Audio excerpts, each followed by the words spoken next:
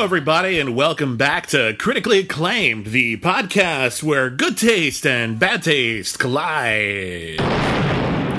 My name is William Bibbiani. I'm a critic. Everybody calls me Bibbs. And you're being invaded by the spirit of a game show host, it seems like.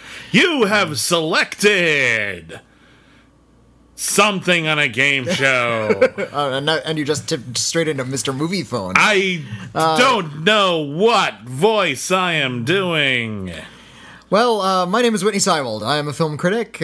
People call me Whitney Seibold, and welcome to Critically Acclaimed. This is where we're going to talk about movies. Hi. We review all the films that come out new in theaters, except for Tenet, which... Well, actually, we don't review the movies that come out in theaters right now. I guess we're reviewing the films that aren't coming out in theaters right now. The closest theater to us that is playing Tenet is in Oceanside, California. Which is a bit about of a drive. 90 miles south of our current location. Yeah, bit of a drive. Yeah. Bit of a drive. Yeah, also, I can't afford it.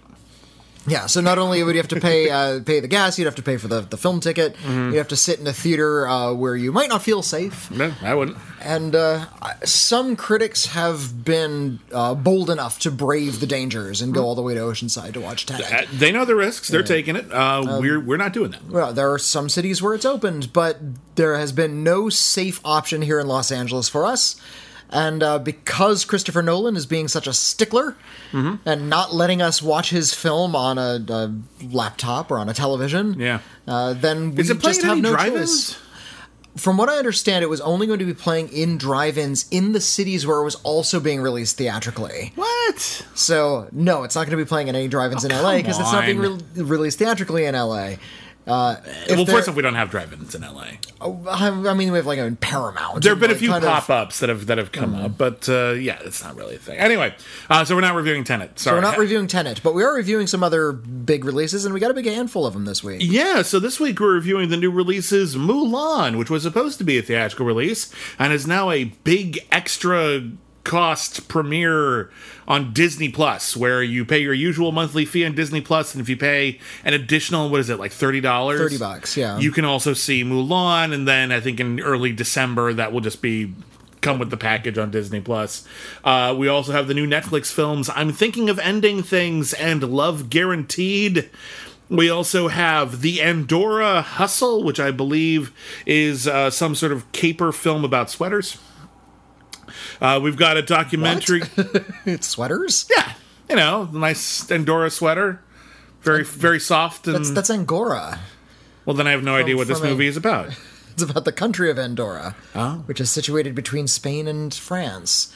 And it's a documentary about a banking scandal. We'll get to it. Oh, neat. Yeah. Okay. We also have a documentary called Feels Good, Man. And we have a Shakespeare film called Measure for Measure. And this week on the Critically Acclaimed Streaming Club, where every week our patrons select one movie that either Whitney or myself or both of us have never seen before, that is available on a streaming service. We are reviewing And God Created Woman. That's right. On the Criterion Channel. Have you seen this one before? I hadn't. I This was not one. Your selected category, and you got to select the category this week, was films on the Criterion Channel from the 1950s specifically. Yeah. So we had a lot to choose from, and I chose... and you guys selected And God Created Woman by Roger Vadim. Yeah. And starring his very, very soon-to-be ex-wife, Brigitte Bardot. And they broke up right after making this movie. Yeah. We'll be talking all about that at the tail end of the show. We have a lot of movies to get to, so we might as well just jump in. I could not afford to see Mulan. I'm so sorry. It sucks. I was gonna pay for it, but then it was Labor Day happened. The opening week of the weekend was Anyway, I couldn't get my money in time, so I didn't get paid in time. So what? Tell me about Mulan, which is a remake of a Disney film from the late '90s, which I only just recently saw for the first time myself. Okay. It came out in the late '90s. I was already in college by then. It was not something I was really paying attention to, and I guess I was just a little too old to become super familiar with and grow affection for the Mulan animated movie. I did see it, but it wasn't dear to my heart. I don't think there's any Disney animated films that are really dear to my heart, other than maybe Sleeping Beauty. Okay. But it did grow a huge audience. I think no matter what Disney animated film you're looking at from the 90s, you're going to find whichever one came out when somebody was 8 is the film that they love the most. There's a really decent chance, and even some of the weirder ones that had sort of a like mixed Hercules, reception. Hercules, Hunchback of Notre Dame, there's some amazing stuff in it, but also they gave it a mega happy ending, which has always never sat right with me. And but I like that one just because it's so bizarre. there's amazing stuff in that movie. There's I think every Disney animated movie from the 90s has at least something to recommend it, even though I wouldn't say all of them are good. Okay. I think there was a lot of talent at their animation studio at the time, and even if the films were badly written but beautifully animated, there Pocahontas. Tarzan, and others as well. But there was certainly something to recommend. All of them. Mulan is fantastic. I really, I'd gone a long time without seeing Mulan. I wasn't actively avoiding it. I never actually sat down and watched it. And then I was, earlier this year, we were just like, we should just finally watch Mulan. My wife Michelle likes Mulan, so we watch it. Mulan's great. Mulan is gorgeously animated. Mulan is a really wonderful story. It's got some really excellent queerness to it that really makes it stand out amongst its peers. It's very upfront about a lot of it. It's actually got like good action. It's like it's a war film. It's not bloody or anything, but there are stakes. There are people who could live and die, and it's a good film. I was really, really happy with it. It even had because I'd seen a couple of Disney animated movies that I'd never seen like all in a row. I did like a weekend where I watched Pocahontas, which I'd never seen before, Mulan, which I'd never seen before, and Brother Bear, which I'd never seen before. Okay. And Forgot about Brother Bear. Brother Bear holds up really good, actually. I was surprised by how good Brother Bear was. But I was watching Pocahontas, and I hated the raccoon so much.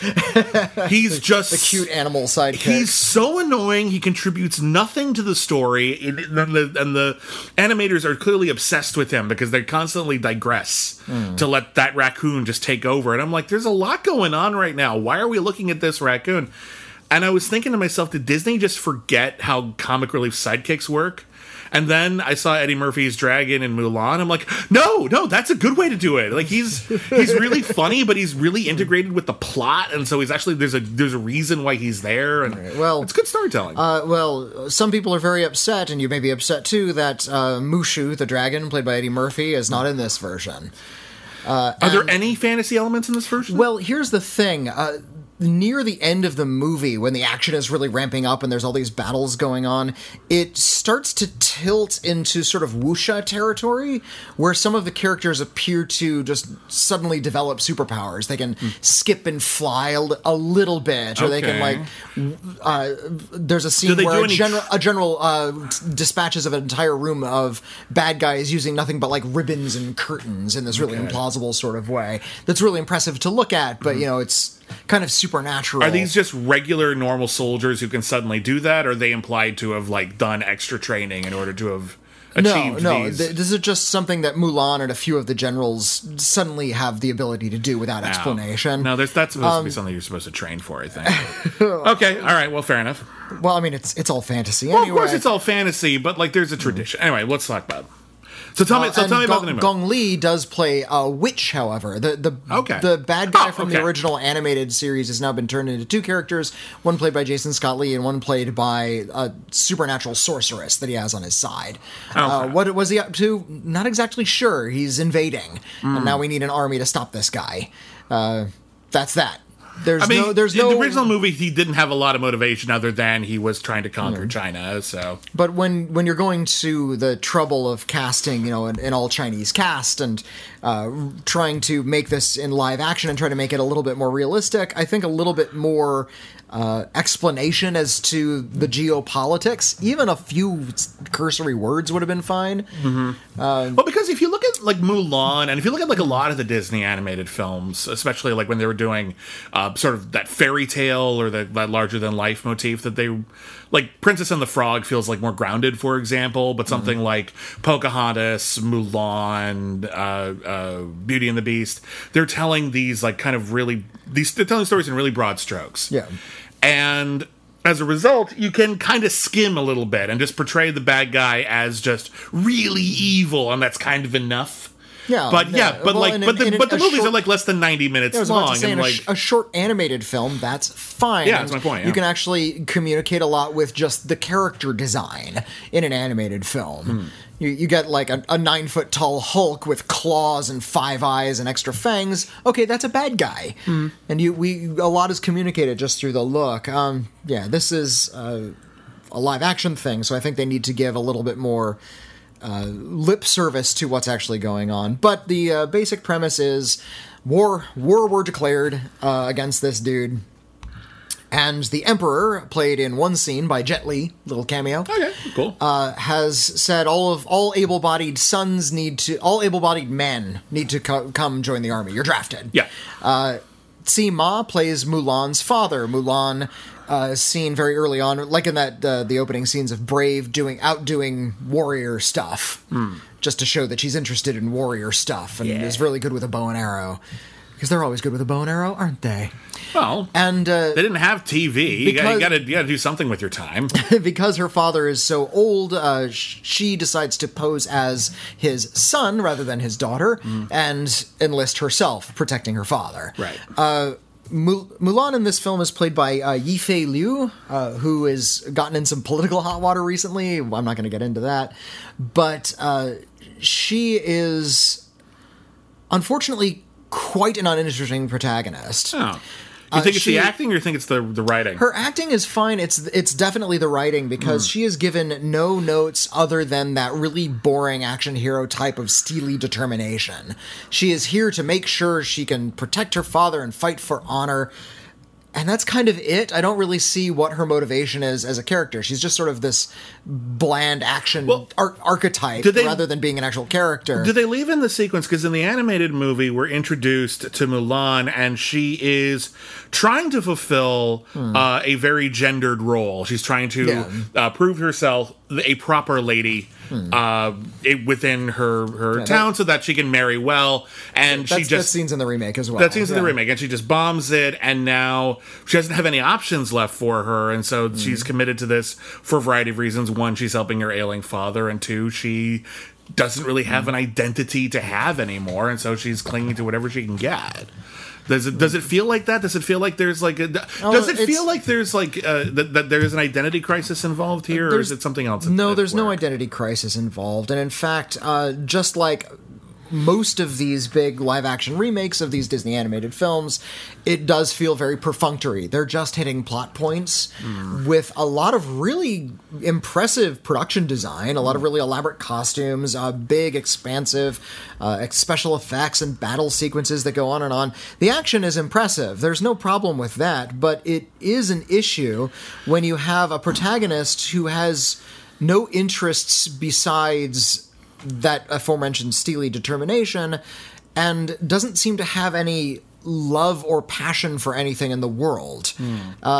There's some quote funny supporting characters, but none of them really emerge as part of an ensemble. They just sort of throw in jokes from the side, which means there's no levity to this film either. In the original, you had this whole slew of funny supporting characters, as the other soldiers in the army, and then you also had the funny animal sidekick, and you can think those funny animal sidekicks are really annoying. Often they are, but they all do provide at least some comic relief. They serve a function. There's no comic relief here. As such, it gets really kind of tiresome really quickly. That's annoying. Yeah. It's one of those movies where, again, this was going to be a major theatrical release. In fact, this was actually going to come out in March, and they pushed it back at the last possible minute. They had actually had a premiere. Yeah. Like a proper Hollywood Boulevard premiere. for this movie, and then the quarantine happened, and it got pulled from theaters. A lot of critics who saw it early had to hold their reviews until now. But some critics got to see it on the big screen, and what I was going to say is, you say it's a visual spectacle. That's awesome. Do you feel like this is one of those movies that would have played better on a big screen than it is at home? Every film plays better on a big screen. Okay, but do you feel... Okay, let's take that as a baseline, because I know you feel that way, and mostly I agree, but I think there are some films that benefit maybe from a more intimate setting where you can maybe focus a little bit more, but... Yeah, Host. Yeah, Host is a good example. Watch Host at home. Don't watch that on the big screen. There you go. It would probably still work on a big screen, but I think it's more effective at having searching any of those sort of digital... The laptop genre. Yeah, but others as well. But my point is that do you feel it would significantly have worked better as a theatrical experience, as opposed to where maybe the sumptuous visual spectacle could be so immersive and so grand that you could forgive these story elements that aren't coming together? Or do you feel that that's the same no matter what? It's the same no matter what. You might be a little bit more dazzled by the visual effects to see them on a big screen, or to hear those the sound in full stereo, but those are not the things that are wrong with this movie. It's the writing, and those still would have been evident even if you were watching this on a big screen. This film was directed by Nikki Caro, who I know from Whale Rider. Yeah, she exploded on the scene in Whale Rider way back in 2002. Big Oscar-nominated movie. She also did North Country, which is a very respectable film. Really great performances from Charlize Theron and Frances McDormand in particular. She's a good director. Yeah, I didn't see, and she also did The Zookeeper's Wife, which is... I didn't see that one. Okay. Yeah, now she's done Mulan, and she's going to be doing The Wuzzles. The what? Didn't you remember The Wuzzles? Yeah, but they're turning that into a movie? And Nikki Caro's directing. Evidently, this is a project. This is going to be a real thing. I apologize to everybody younger than me that my generation is shitting all over you, but yes, we're going to be making a Wuzzles film for you. Look up what the Wuzzles were. They were a line of stuffed toys. The shtick was they were two animals in one. This one's a bumblebee and a lion. It's named Bumble Lion, etc., etc.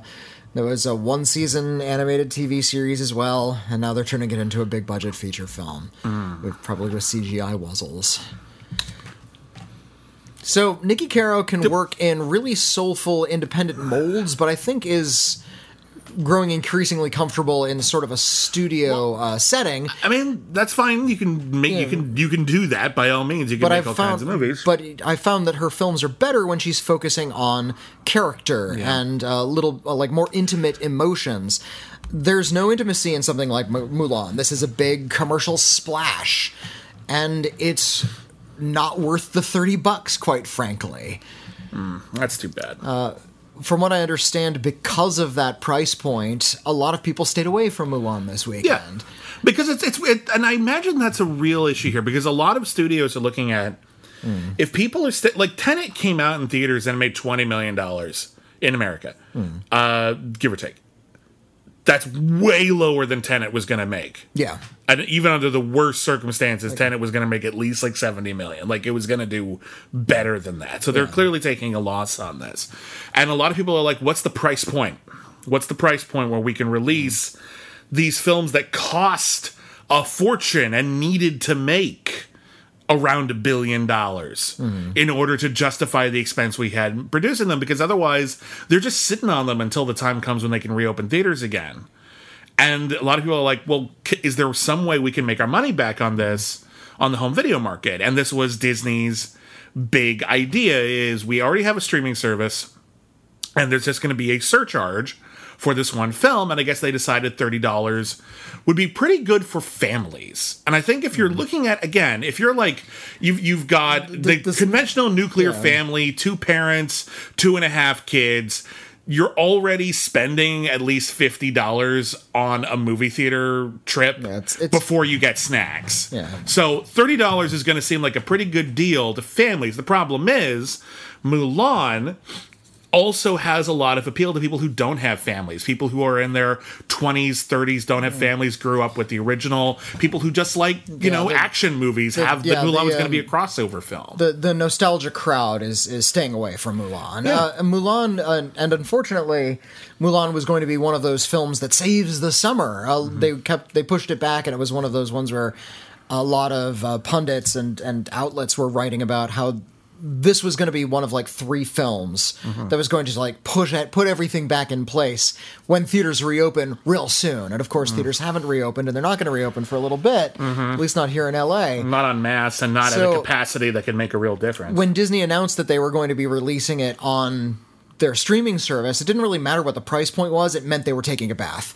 They're releasing Mulan at a loss, and there's no way this thing is going to make the money that it needs to. I think this is the reason why they're sitting on Black Widow. They're not going to put that on streaming. Maybe if Mulan made bank, they might have, but no, there's no fucking way. And I think they know that because, here's the thing. Disney Plus is a service that needs content because you could just burn through the content Disney already has on there in a few months if you're watching stuff consistently with your kids. I mean, maybe you couldn't get through all the TV shows and stuff, but there might come like a point where you ask yourself, is this really worth the money to subscribe every single month to Disney Plus? So having this kind of premiere content on there, and not like hand-me-downs like Artemis Fowl, which even Disney knew wasn't a draw.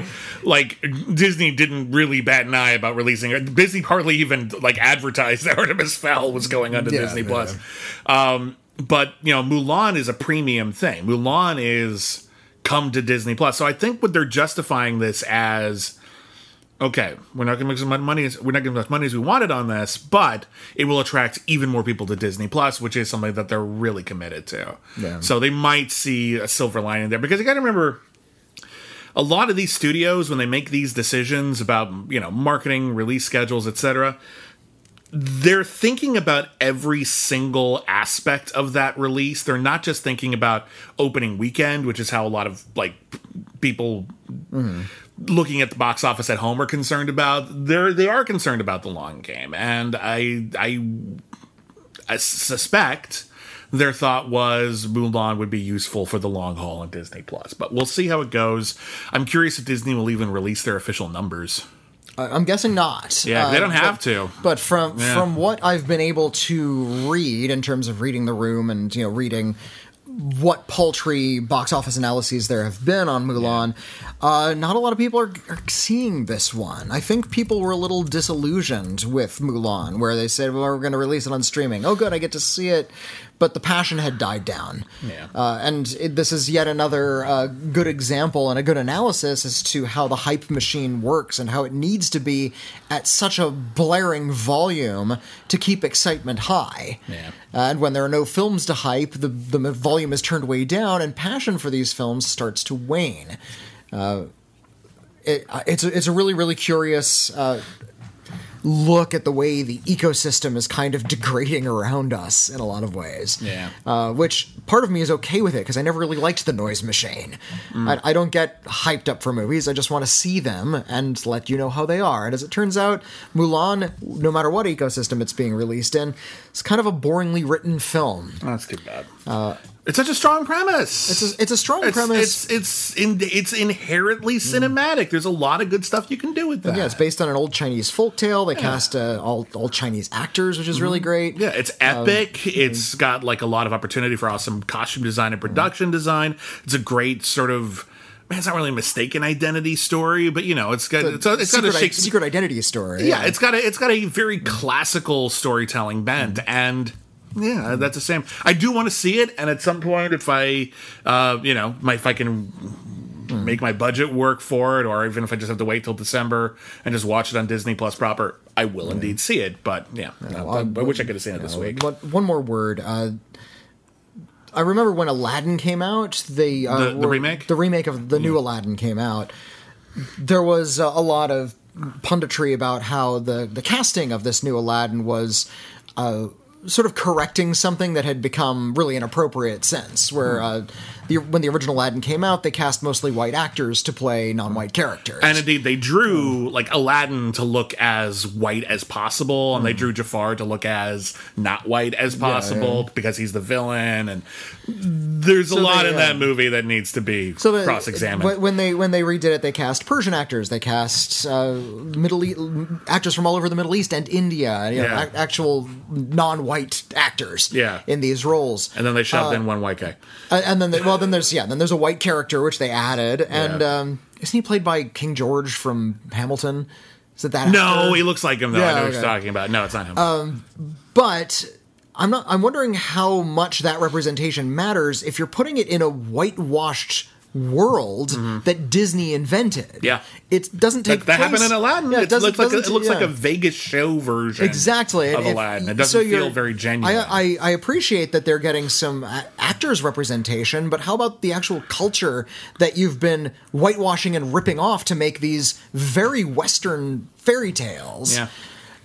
I feel the same way about this new Mulan. It's based on an old Chinese folktale, but it still feels in its story construct very Disney. And I looked up the screenwriters, and they're all white people. Yeah. So, and Nikki Caro She's from New Zealand. She's from New Zealand, but she's not Chinese. It would have been nice if there was at least a screenwriter who had a little bit more of an eye for turning this into a more interesting tale rather than just repeating the beats from a 1998 animated film. Yeah. If you're going to remake it, do whatever you want. It doesn't have to be beat for beat the same. And for God's sake, don't include the songs. Luckily, they didn't here. I actually kind of like the songs from Mulan, but you don't need them. Actually, a lot of the movie goes by without them. Like they lift out pretty clearly. Yeah, there's the songs are not in this version. Yeah, I don't think that's a great tragedy. I don't. I'm not super attached to it. Maybe you could keep some of those themes in the score if you really wanted to. They do. There's little nods here and there. That's nice. Yeah. That's fine. That's all you need.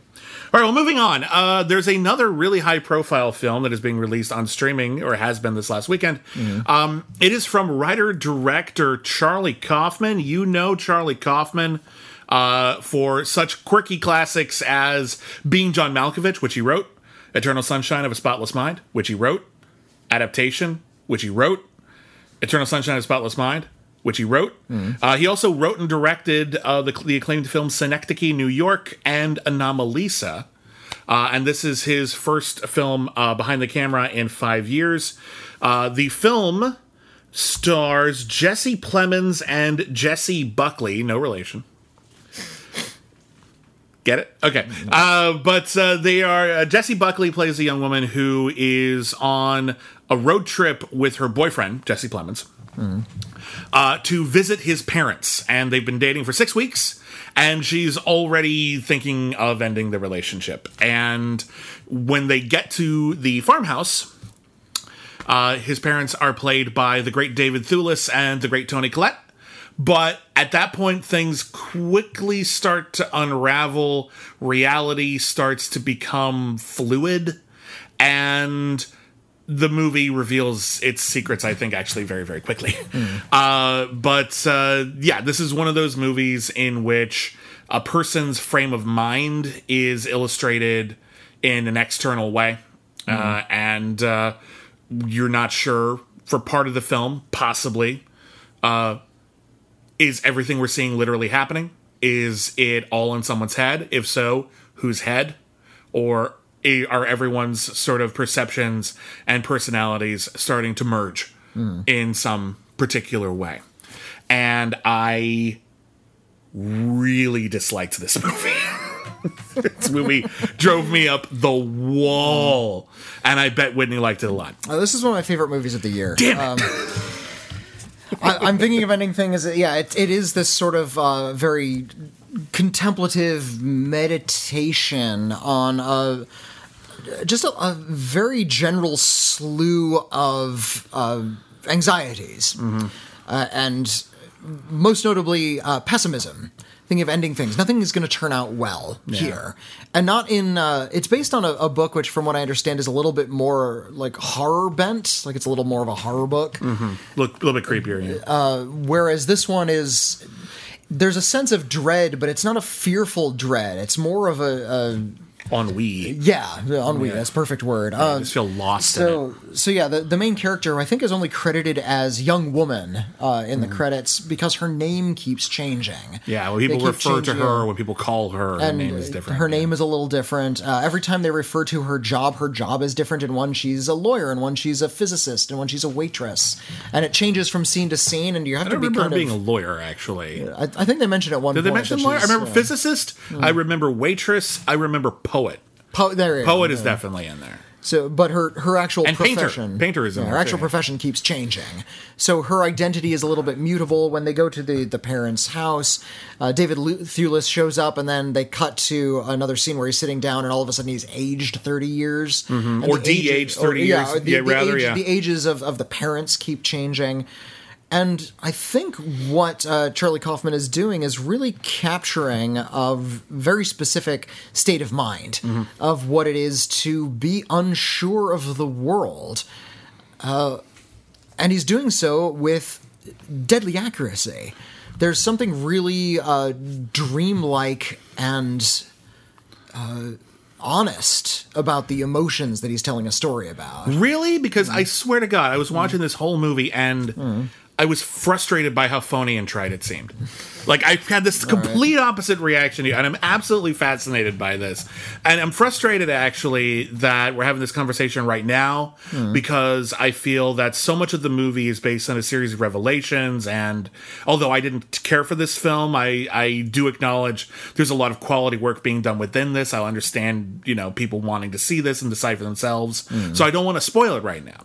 I don't want to go into the details, but... as the story unfolded, what I discovered as I was watching this movie is that I feel like Charlie Kaufman is making a lot of excuses to indulge in cinematic gimmickry. And there's one scene in the movie I think is actually very, very telling. And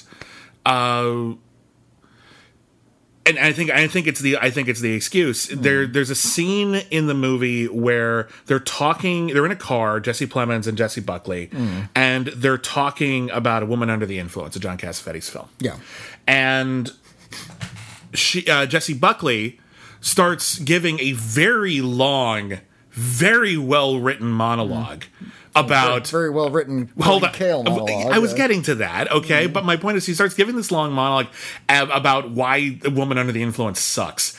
And if you know the works of Pauline Kael, you will either recognize the review or you'll recognize Pauline Kael's writing style because it's very different from the rest of the movie. Well, and her she kind of changes character in that scene too. Her reading becomes very different. Yeah, she actually does kind of like a Pauline Kael kind of performance. And she goes through this litany of really, reasonable, harsh, but reasonable critiques of a film. And then Jesse Plemons just sort of mawkishly just says, well, I just sort of was captivated by how sympathetic the filmmakers were to the characters. And I'm just like, so you've just written in the excuse for your film right here. And here's the thing that bugs me about it. I think Charlie Kaufman doesn't have sympathy for all of these characters. And especially, I don't see a lot of sympathy for Jessie Buckley. I think the movie is conceived and structured and written in such a way that her character has to be, frustratingly inconsistent throughout the entire narrative. Well, in order for the narrative to make sense, I acknowledge this.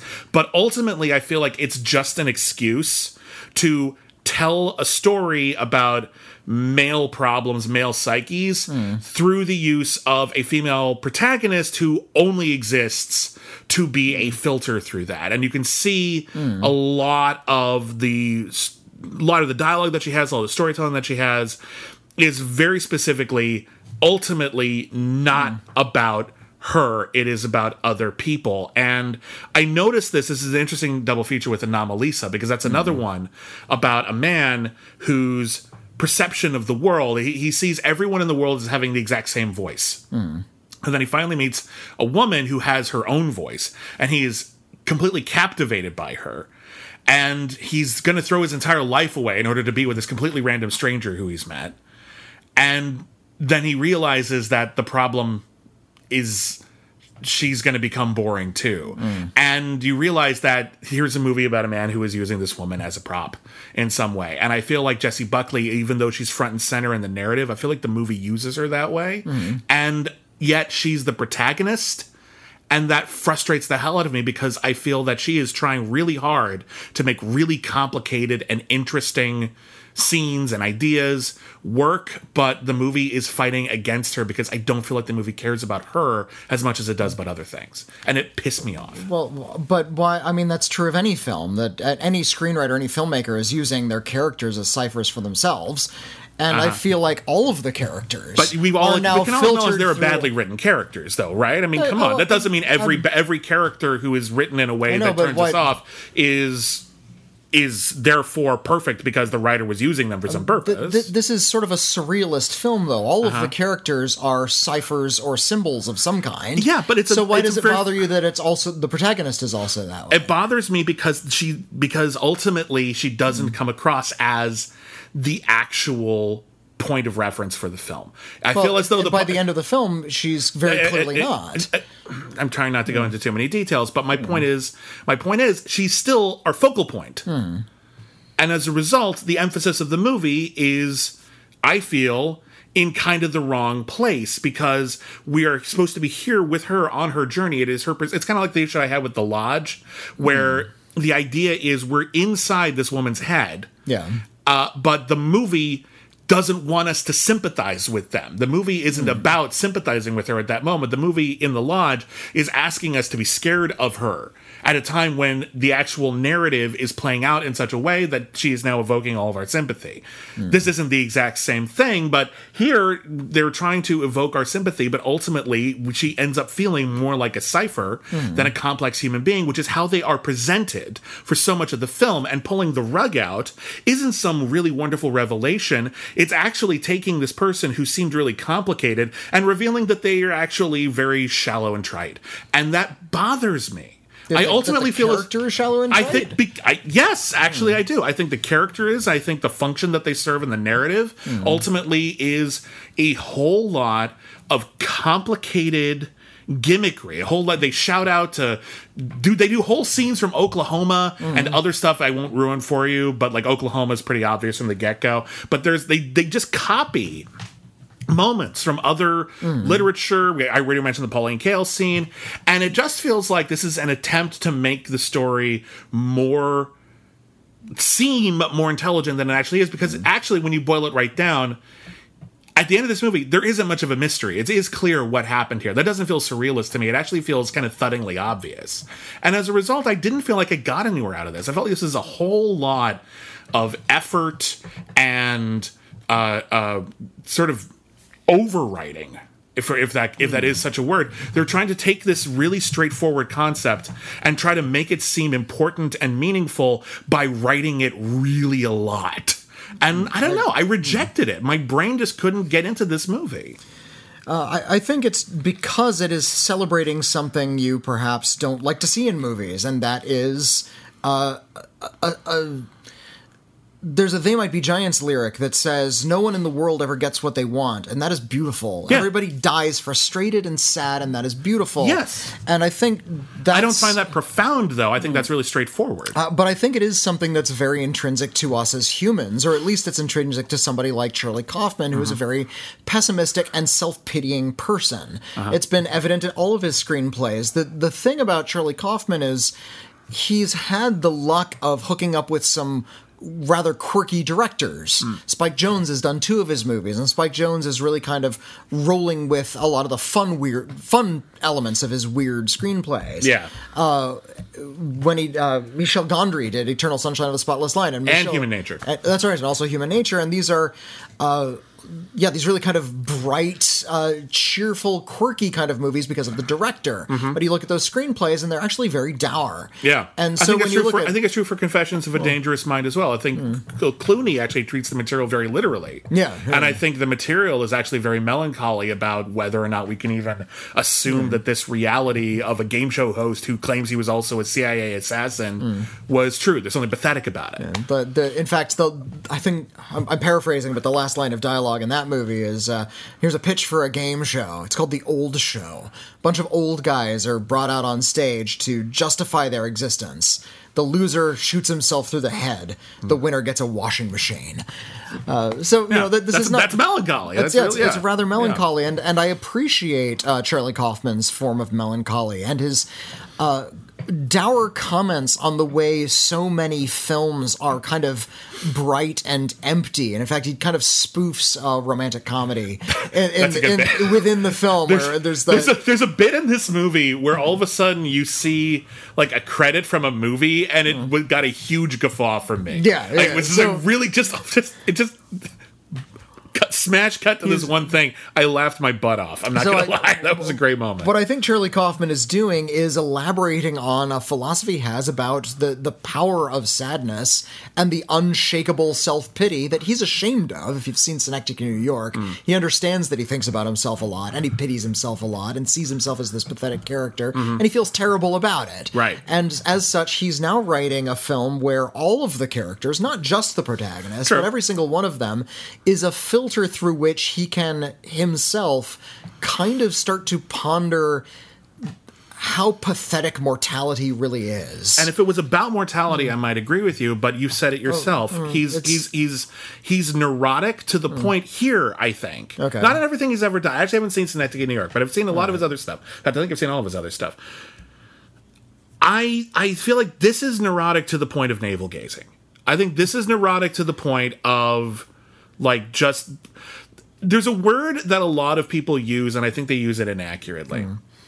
Pretentious. And most people seem to use pretentious as synonymous with snobbish, hoity-toity. And it can be that way, but pretentious isn't inherently negative. Pretentious just means that you make an assumption that your audience is as aware of the material as you are. You've made the argument that there is perhaps no more pretentious movie than Avengers: Infinity War. Because you need to have a lot of working knowledge to even understand a lot of it. If you haven't seen all, like, whatever it was, like 21 Marvel Cinematic Universe movies, you can probably follow along, but you won't get it. You won't appreciate the dramatic beats. They won't mean anything to you. It'll be kind of academic. That's pretension. Is it still a good movie? Arguably, yes, but it is pretentious. The pretension on display, and I'm thinking of Ending Things, is the kind of pretension that I think is actually the absolute, like, worst kind. Because if you understand the references to, say, Oklahoma or a big movie that they reference at the end, the movie ends up feeling not poignant, but really rather laughable to me. And I feel as though if you didn't understand those references, those sequences would seem so surreal and strange that maybe you'd be willing to give the movie more credit for genius. And there's something about just using those references, using that iconography, just to goose what is ultimately an incredibly straightforward premise. In the end, you talk about his philosophy. I just find his philosophy uncomplicated. And I feel as though the way that this movie explores that philosophy is just trying to take something relatively straightforward, these relatively straightforward anxieties about relationships, about pessimism, about mortality, and make them so complicated to present that they seem complicated in their construct. And I'm never convinced that that's true based on the movie that he crafted. I appreciated the mystery that he's pushing us into. Is it really a mystery that you really... I'm curious, because I picked up on it like in the first few minutes. Well, it felt very...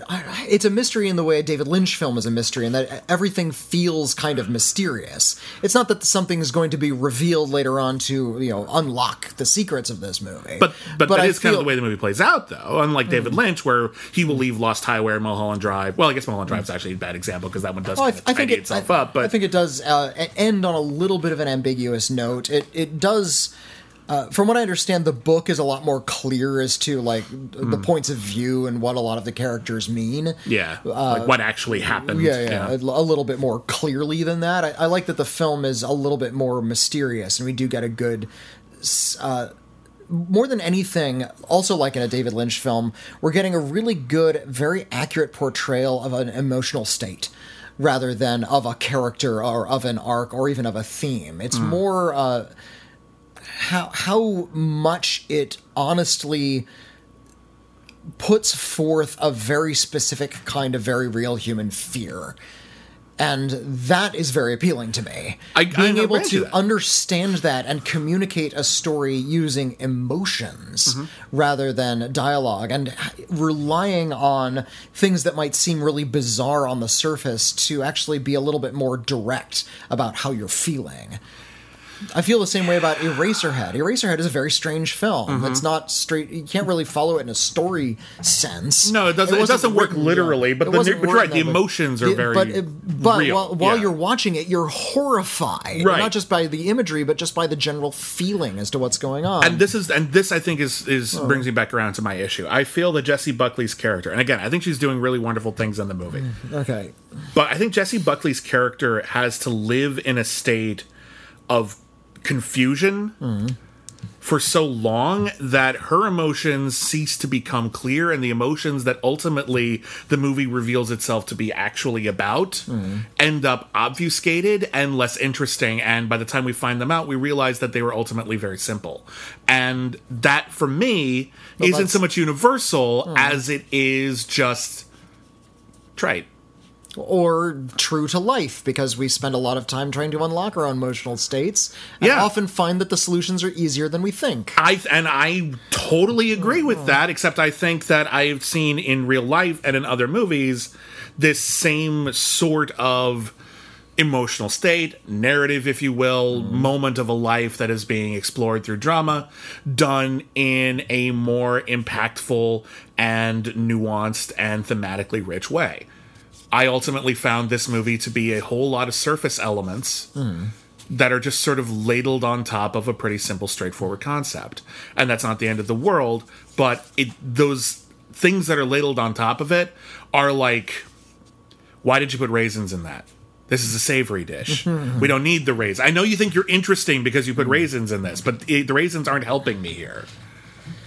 I'm so frustrated. I'm so frustrated because I feel like there's something here that I thought you would really get your fingernails underneath, and you're just. I see. Listen, I have wrestled with mental illness on a daily basis. I have depression. I have anxiety. I have other things. It sucks. Mental illness is not easy, and a lot of people deal with it. And there's a lot of really excellent movies that deal with it.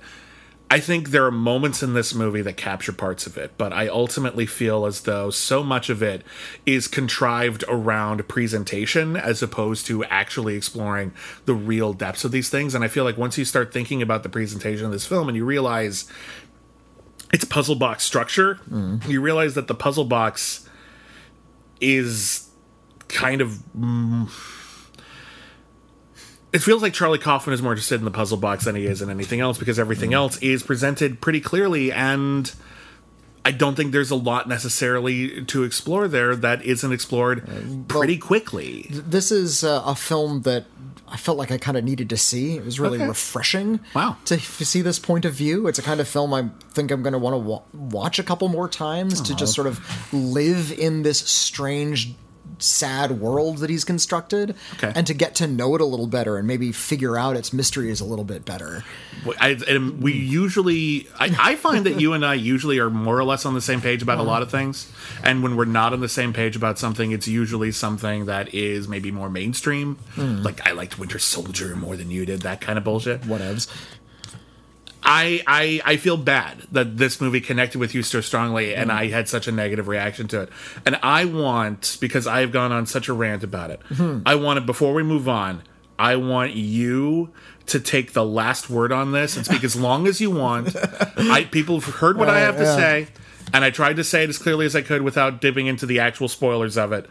But Whitney loved it, and I feel like I dominated the conversation a lot. So please have the last word on this. I won't even rebut at the end. Fair enough. I guess I'll say this. Sometimes when you wake up in the morning, you don't feel good about the state of the world. You feel like things are a little bit out of your control and that there's not a lot of hope. And a lot of people will use a film as a salve, kind of make the film work for them. Watch a happy film to cheer them up, to undo that sadness. Often, it's even more gratifying to find a film that looks you in the eye and says, you're right. there's not hope here. There's a lot of fear in the world, and that's actually just part of you. And to have that kind of cold handshake can be more comforting than anything else. And that's the sort of cold comfort that I'm thinking If Anything's offered me. Speaking of cold comfort, and fear and anxiety and depression and other things that make you feel miserable, let's move on to Love Guaranteed. Oh, Love Guaranteed. Totally different film. A miserable piece of shit from Mark Steven Johnson. Oh. Okay. It's I think it's a little bit more harmless than you're giving it credit for. It's not a miserable piece of shit, but it is a bad film. I agree this is not a good film. I didn't have the visceral reaction you had against it, but it's not a good film. It's not a good film. Right. This is the latest film from Mark Steven Johnson, who is probably best known for directing the films Daredevil and the original Ghost Rider. Ghost Rider in particular is quite a bad film. Daredevil, the director's cut has some fans. It's definitely better than the theatrical cut, but it's not a great film. As it turns out, Mark Steven Johnson, his filmography has more romances and romantic comedies in it. Yeah, it was actually kind of casting him against type to direct those movies. In fact, he actually had to really fight for those. So Daredevil and Ghost Rider. Daredevil was a passion thing for him, and he really fought really, really hard. He wrote the screenplay, and he fought really, really hard to be able to direct it. Say what you will about how it turned out, but he really pushed for it. I know it's not loved. I think it's better than its reputation. And that's fair. But yeah, Mark Steven Johnson, in addition to directing those films, he also wrote the Grumpy Old Men, which is actually a bit of a comedy classic. I think it's at least the last great Jack Lemmon, Walter Matthau pairing. Grumpy Old Men is also fine, but the original Grumpy Old Men is quite good. I saw neither of them, so it's something I have to catch up on. Grumpy Old Men is it's exactly what it sounds like. Walter Matthau and Jack Lemmon are grumpy neighbors who hate each other, and they Aunt Margaret, right? Yeah, Aunt Margaret moves into town, and they both want to date her, and that leads to an escalation of their feud, but eventually an understanding, and it's cute. It's really cute. It's funny. It works. Grumpy Old Men is basically the same thing, except Sophia Loren comes into town. I don't care. It's repetitive, but also kind of charming. We're going to get Claudia Cardinale in there. He also wrote the screenplay for I haven't seen this in a long time, but I remember actually liking this more than most people. A Rick Moranis, Tom Arnold movie called Big Bully, about a guy who moves back into his old hometown and takes a job teaching at a high school, only to find out that his old high school bully is also teaching at that high school, and the dynamic resumes. I remember thinking it was actually a pretty good dark comedy. Okay. And I think it was pitched as a light comedy, and I think that's one of the reasons why it didn't find an audience, but that was actually pretty good. He also was one of the writers of Jack Frost. Not the good Jack Frost. No! Even the good Jack Frost is not a good film. No, the good Jack Frost sucks. The good Jack Frost, which is the slasher movie about a killer snowman, it's really bad, but at least it is kind of entertainingly bad. The Michael Keaton family movie Jack Frost is almost unwatchable. It's such a bad film.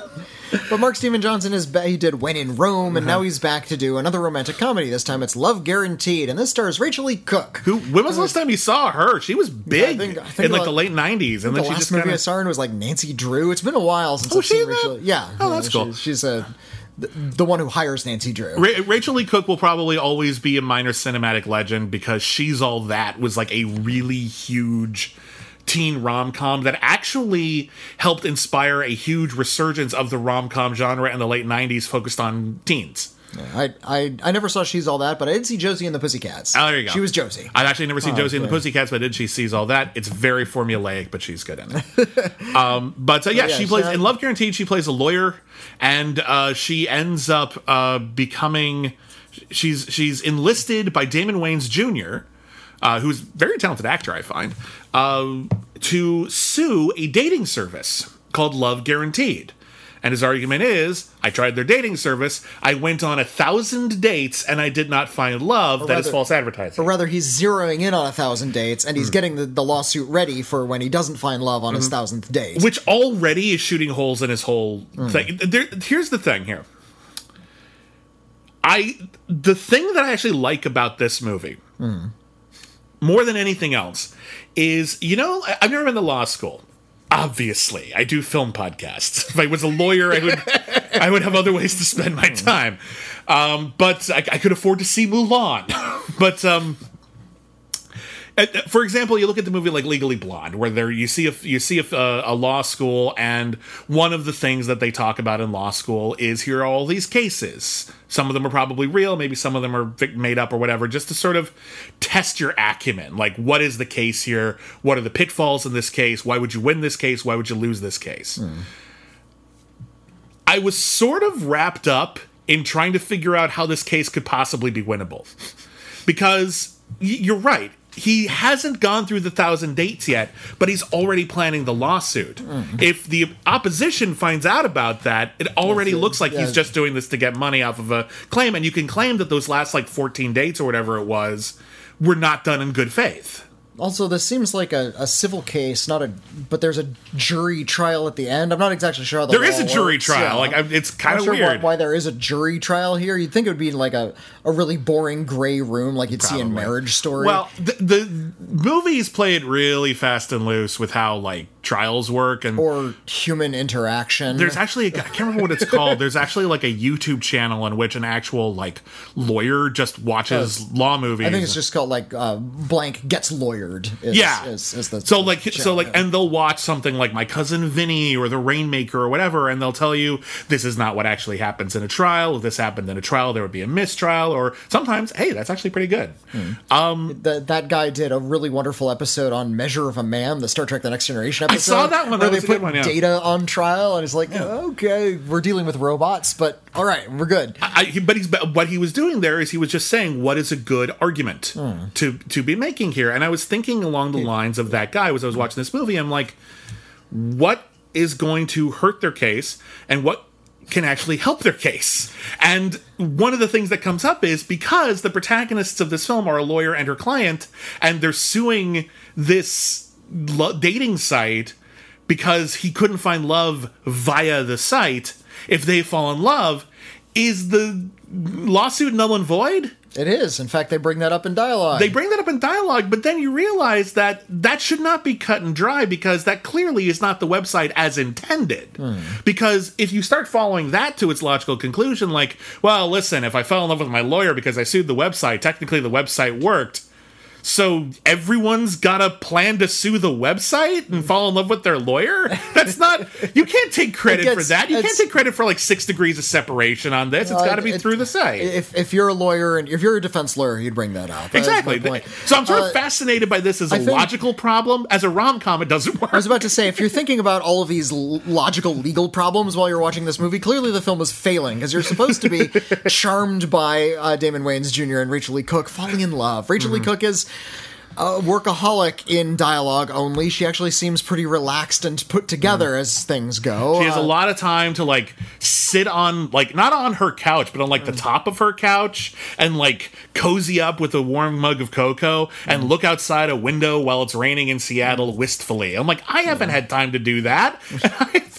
I lost work this year. I don't have time to do that. What the hell are you doing that? Everything is just so bright and even and bland and cliched that even the meet cute is boring, where they mix up their coffee orders. And then they start walking down the street and they realize they're walking into the same place. And I actually have written scenes like that, and when I've written the screenplays, and even I knew when I was writing them, this is shit. I need to rewrite this whole thing. This is just getting me to the next scene, and I'll rewrite this later. I'm writing a big red line through it. Every scene feels like just getting to the next scene. In this one. So much. In fact, I was watching this. It's so artificial. I kind of half expected the camera to pull back and we see the bank of puppet masters in the cabin in the woods, manipulating the characters on screen to behave a certain way. If they don't fall in love, the world is doomed. Yeah, something like that. Wait, wasn't there was a John Travolta movie like that? Was there? With Olivia Newton-John, in which Oliver Reed played the devil, and the whole point is if John Travolta, who tried to rob a bank, and Olivia Newton-John, who worked at that bank, if they don't fall in love, the apocalypse happens. Hold on, I need to look this up. This is a real movie. I swear to God, this is a real movie. I have not seen this movie. I need. Hold on. It's got if memory serves, it's got a generic name, so it's not helping me here. I'm totally looking this up. This is driving me bananas. Let's see here. Olivia Newton-John, early '80s. I'll let you look that up. Two of a Kind. Two of a Kind. Yep. That sounds awful. Two of a Kind. This is the IMDb thing. When God decides to destroy Earth, 4 angels aim to redeem mankind through a young man and woman with their own troubles. It's quite bad. But at least my point is, it's a concept that has been tested, and we can do it again. Okay. Well, that's what they should have done with Love Guaranteed. What they didn't do with Love Guaranteed was that. What they did was nothing. Yeah. They just had these people kind of sleepwalk through. There's some pretty perfunctory scenes where Rachel Lee Cook decides to go on a few misguided dates herself to test out this dating app.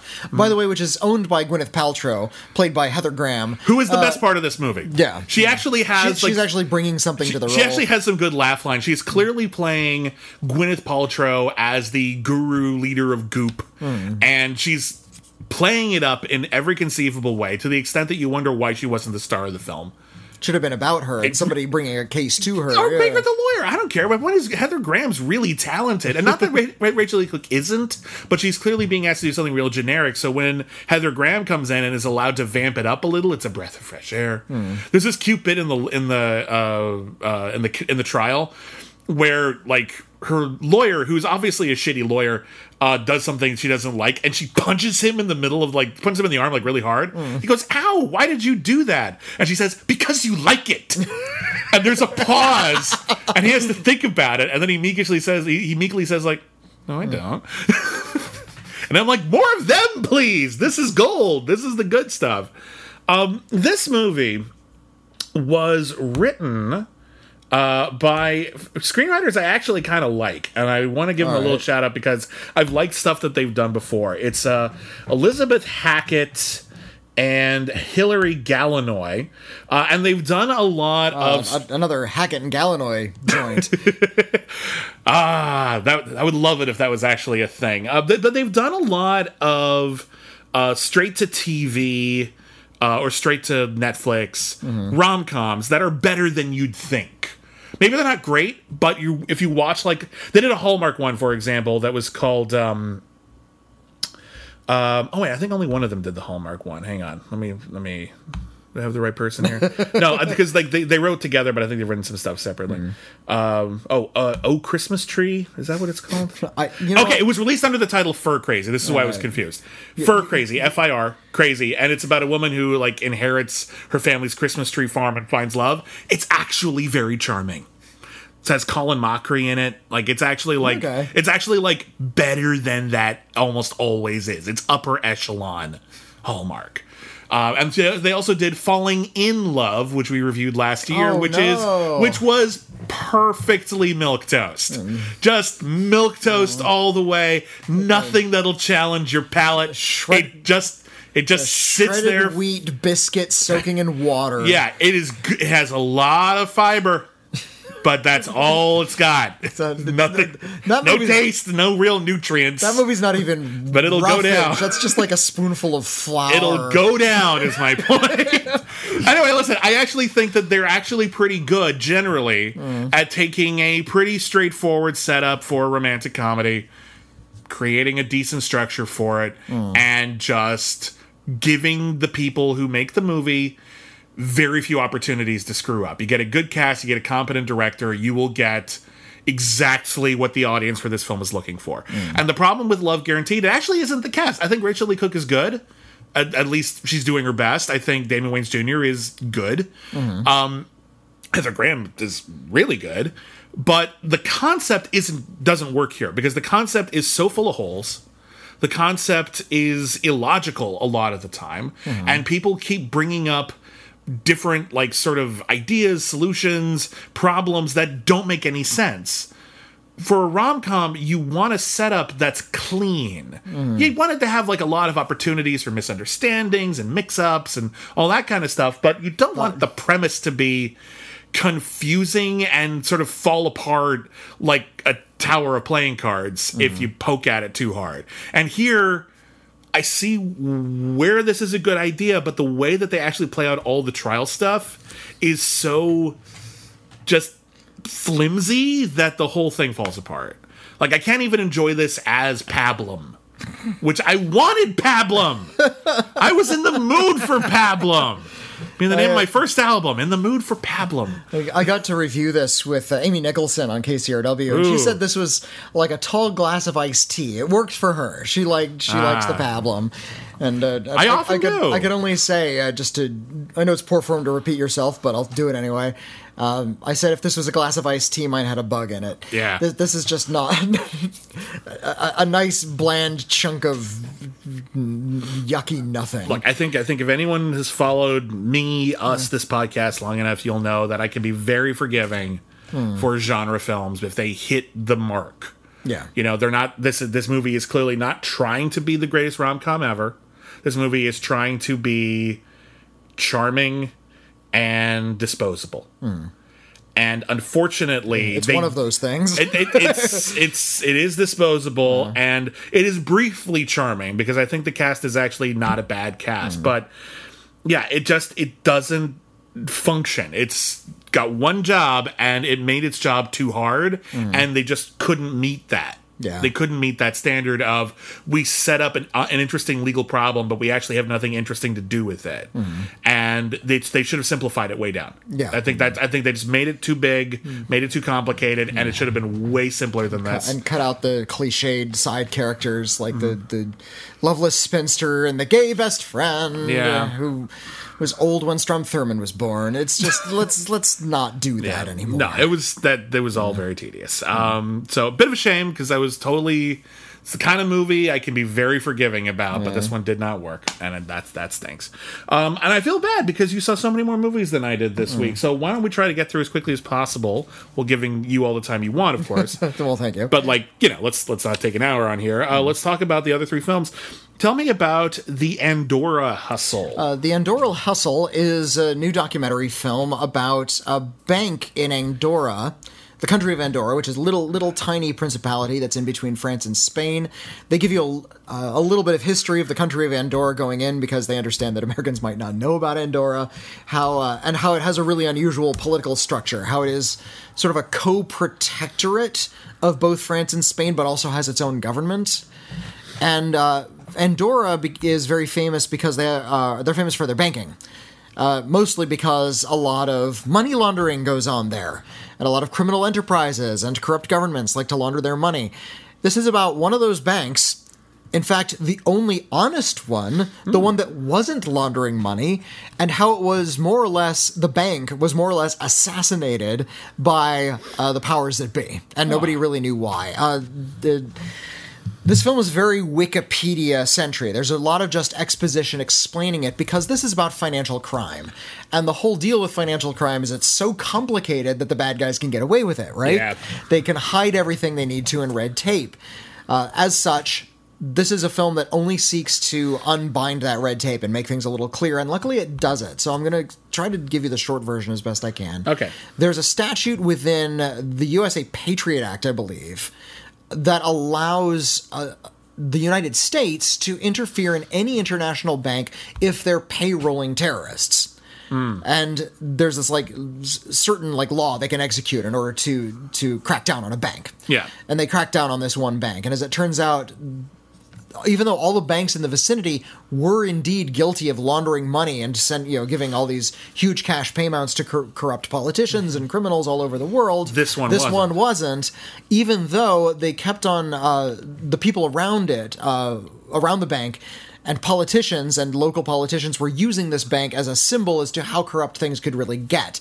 And they started finding all of these connections to revolutionaries in Venezuela. Wow. And some other terrorists here and there. And we learn we get to talk to the people who were involved in this and how they were just pilloried and attacked and arrested for doing all of these financial crimes when they themselves are just sort of trying to run their bank as best as they can. Yeah. And how it all ended up boiling down to this weird political rivalry between mainland Spain and the Catalan independence movement. How there's a province in Spain that's seeking independence from the rest of Spain, and how much bad blood and animosity has gone on historically between those two groups, and how somehow it all was connected back to this bank. I love these kinds of movies that try to make this clear for me. That because I appreciate clarity, and everything is such a mess. A lot of criminals depend on you not knowing stuff and knowing what a messy system it is to get away with a lot of this stuff. Yeah. And if you start pulling on a thread, well, it turns out you're going to unravel the whole world. And I think something like the Andorra Hustle is at least yanking on a thread a little bit. And I appreciate it. It's dry as fuck. It's actually not hugely entertaining to watch. It's more informative, but films can be informative, and I think that's a good function. Yeah, I've come around to this because, like, I've said it before. Documentaries aren't like my top genre. I don't always seek them out, and I probably have more holes in my like film watching and documentaries than any other genre. But one of the things I was frustrated about is I always have this tendency to want to see a documentary as some sort of narrative. But at the same time, I find when you try to turn a documentary into a narrative, there always feels like there's some falsehood to it. But increasingly, I'm becoming appreciative of documentaries that, you know, aren't necessarily built like a movie. Yeah, they're not, narratives. They're just information. Sometimes it's just about the effective conveyance of information in a way that is clear and engaging enough to get you through it. And at the end, you might not necessarily feel like, wow, what a journey I've been on. You might just say to yourself, I know more. Yeah. I don't know why this wasn't presented to me as something documentaries could be long ago. Like, I don't know why this is... Documentary. It's in the name. They're documenting something. The documentaries that were presented to me when I was really discovering film were the ones that were considered to sort of explode the medium, and I don't think I was getting enough of the baseline to fully appreciate them. Okay. And the older I get, the more I appreciate how much I've missed, and I've been trying to go back and fix that. Okay. So my point is this. I can totally be forgiving about a documentary that just tells me something interesting and gets the fuck out. Is it boring though? Because you said it's kind of it's gripping, but it's not like entertaining. Like the big emotional reveals aren't what's hinging on this. It's just the information you're getting, and you could probably get a similar thrill from reading an article, but this is just a visual article. Okay, and I have no problems with visual articles if they're presented well. All right, how does this compare to the other documentary you saw this week? The other documentary I saw this week was Feels Good Man, and boy howdy is this intriguing. I remember hearing about this and all the weird stuff that went around behind it, and this is a weird story. Yeah, this is a story you probably know about. This is a documentary about Matt Fury. Matt Fury is a cartoonist who conceived of the character Pepe the Frog, and this traces the origin of Pepe the Frog in a little comic strip that he was doing. I think it was called Boys Town. It was just about some post-college animal people just sort of hanging out and having a good time. And it's a very peaceful, non-eventful kind of comic strip. And how Pepe the Frog somehow made its way into meme culture, which was something that Matt Fury didn't have any familiarity with. Oh, a lot of people didn't until the last 10, 20 years or so when it really exploded. This idea that an image or a piece of art or a little clip can be used to express various emotions as a pictogram. Yeah. It filtered its way down into 4chan, which is kind of the gutter of the internet. And 4chan, they explain in the film, was sort of this haven for a lot of people who felt like outsiders, and Pepe the Frog was a good way to put a face to a lot of their emotions. And a lot of 4chan was about these people who felt like outsiders, and they decided to make it sort of their own place by messing up the room. It's like they're going to keep the room messy in the way they like it, essentially. Yeah. So if an outsider would come in, they'd just see what a mess it is and they'd leave. As such, they started using Pepe the Frog for some really shocking humor. They'd have Holocaust jokes and Nazi imagery and racism jokes all folded into Pepe the Frog.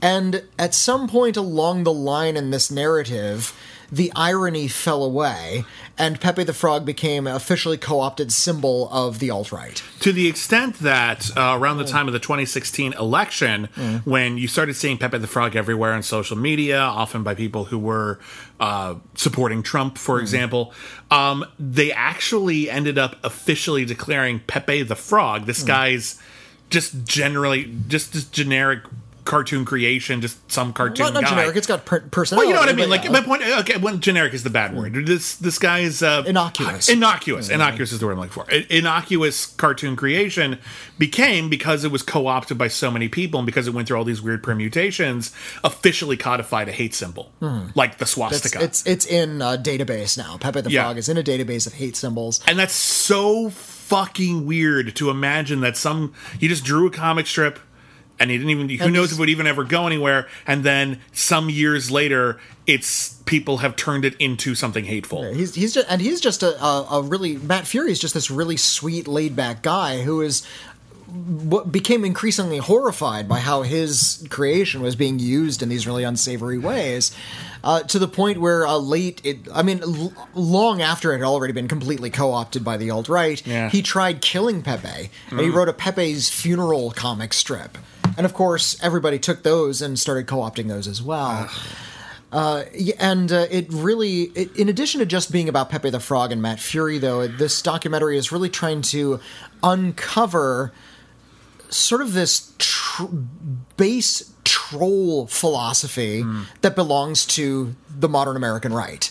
How they used Pepe as the sort of mask, saying how dare you be outraged at all of this shocking things that I'm saying, and all of this anti-Semitic rhetoric that we're attaching to Pepe the Frog. It's just a cartoon. They could use it as an excuse, this kind of thing to hide behind, when really a lot of the sentiments were very earnest, and this was used by actual racist people. Yeah. And how using these symbols to confuse and anger people was this really based in this nihilistic need merely to provoke. There's no philosophy behind it. There's no not goal. necessarily for everybody. Not but for everybody, in but general. as depicted in this film, they see a lot of this alt-right movement, and indeed the very election of someone like Donald Trump as just a base need to shock and offend, and that's the victory. Yeah, that the world, it's not to another end. The world is shit. Nothing is working. We may as well, kind of as a joke, act as horribly as we can, because there's not going to be any end to this. So if we can make somebody else angry, we win. So it's hard to imagine a more immature mentality.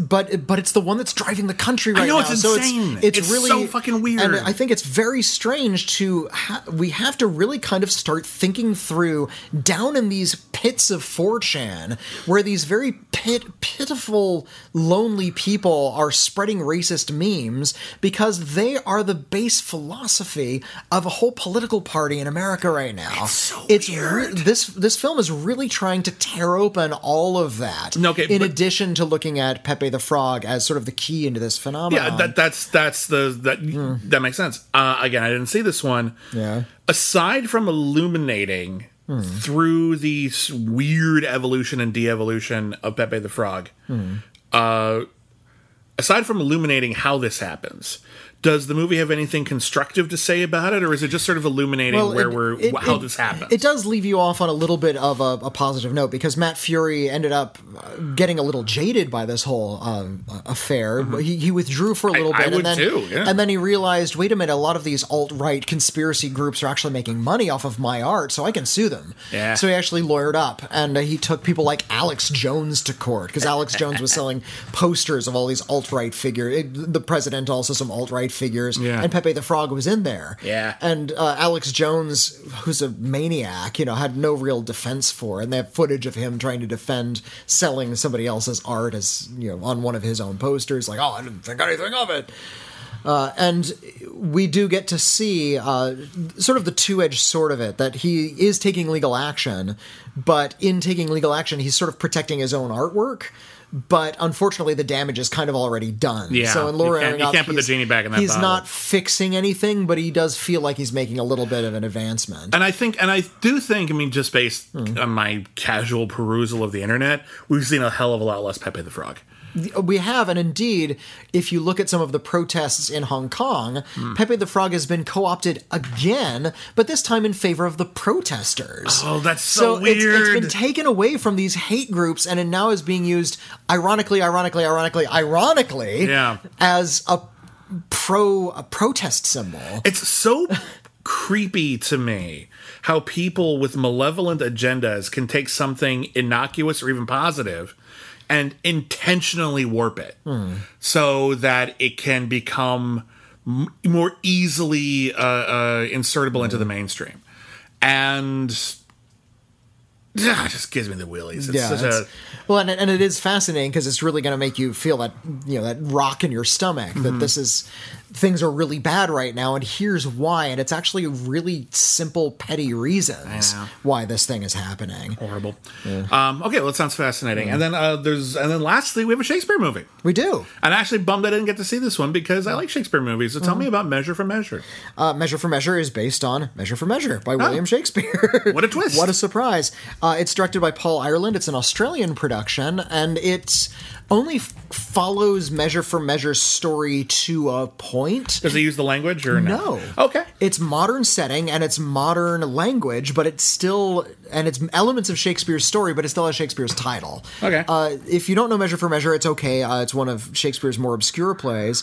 It's often presented as one of his problem plays, and that they don't really know what genre it belongs to. Yeah. But it's about a duke who leaves an underling in charge of his dukedom, and then returns in disguise to see how well he's handling things. And it turns out he makes some pretty bad decisions and ultimately starts to use his power to coerce a nun into a sexual relationship. It's pretty, it's pretty ugly. The nun goes to this substitute duke to plead a case, and he ends up saying, "Well, I'll let you have what you want, but you got to sleep with me." It's like, I'm a nun. I'm not going to do that. No, that's weird. Gross. And there's a lot, and that's in here too. This one's a little bit more modern. The duke has to leave because there's this brazen act of like public racist murder that happens on his watch, so he has to leave town. It takes a lot of comings and goings to figure out where he's going, and meanwhile the nun character is actually having a very sweet romance with one of the gangsters who also works for this Duke character. The Duke is played by Hugo Weaving. He's the one recognizable actor. He's a very forceful actor. He's a really good actor. I like him a lot. It's almost a pity that he's known for something like The Red Skull, because that's not his best work. He's one of those great character actors. Like, he was a wonderful actor in working in Australia for many, many years. He had a lot of wonderful films over there. And then, like a lot of great, overseas actors, Hollywood finds out they exist and boom, they're villains.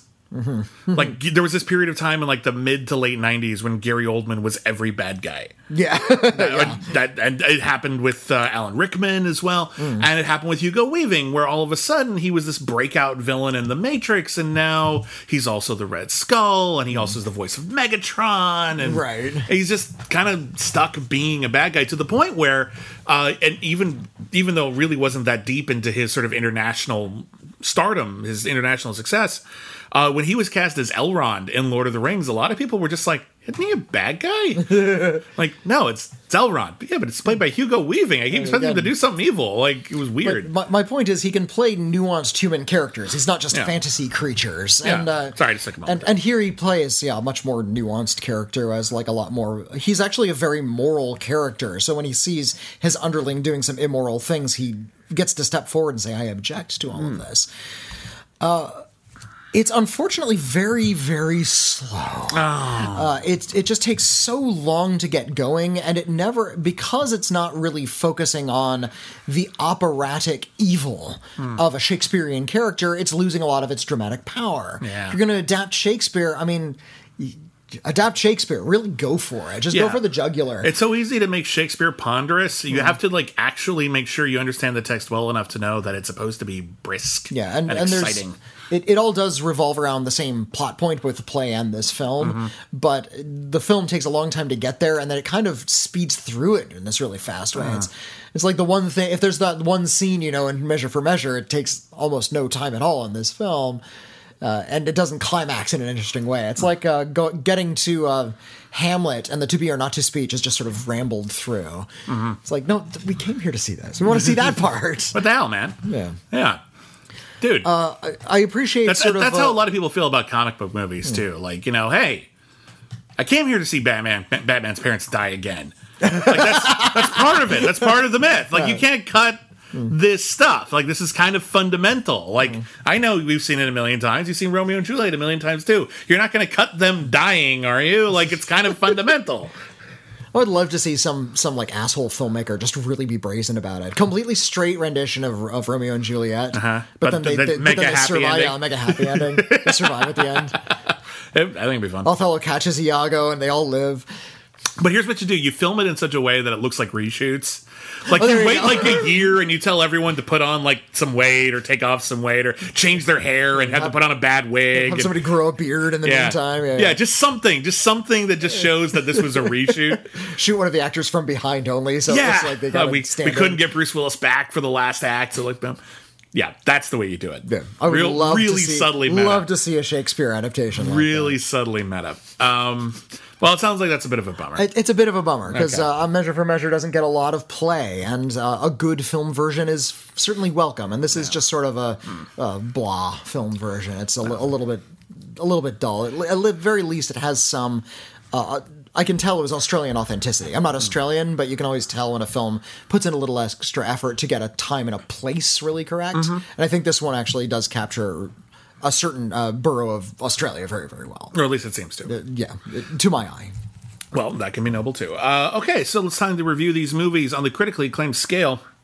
If you're new or need a reminder, the critically acclaimed scale goes from C- to C+. The highest you can get is a C+. That is above average. Everything from the best movie ever made to we genuinely recommend you see this. C- is below average. Everything from, oh, that wasn't very good, to that's the worst thing ever. That's C-. But most movies get a C, and C is average. You know, it might appeal more to some people than others, but it's just sort of fine. Measure for Measure on the critically acclaimed scale. This is C. It's fine. Okay. It's fine. It's not a horrible watch, but I just wish it had been better. Okay. Feels Good, Man, the documentary about Pepe the Frog. That's a C+. I really recommend this one. It's a good analysis of the time we're living in. All right. The Andorra Hustle. A C. It's more just good information, but not much of a film. Love Guaranteed. C-. Go away, Love Guaranteed.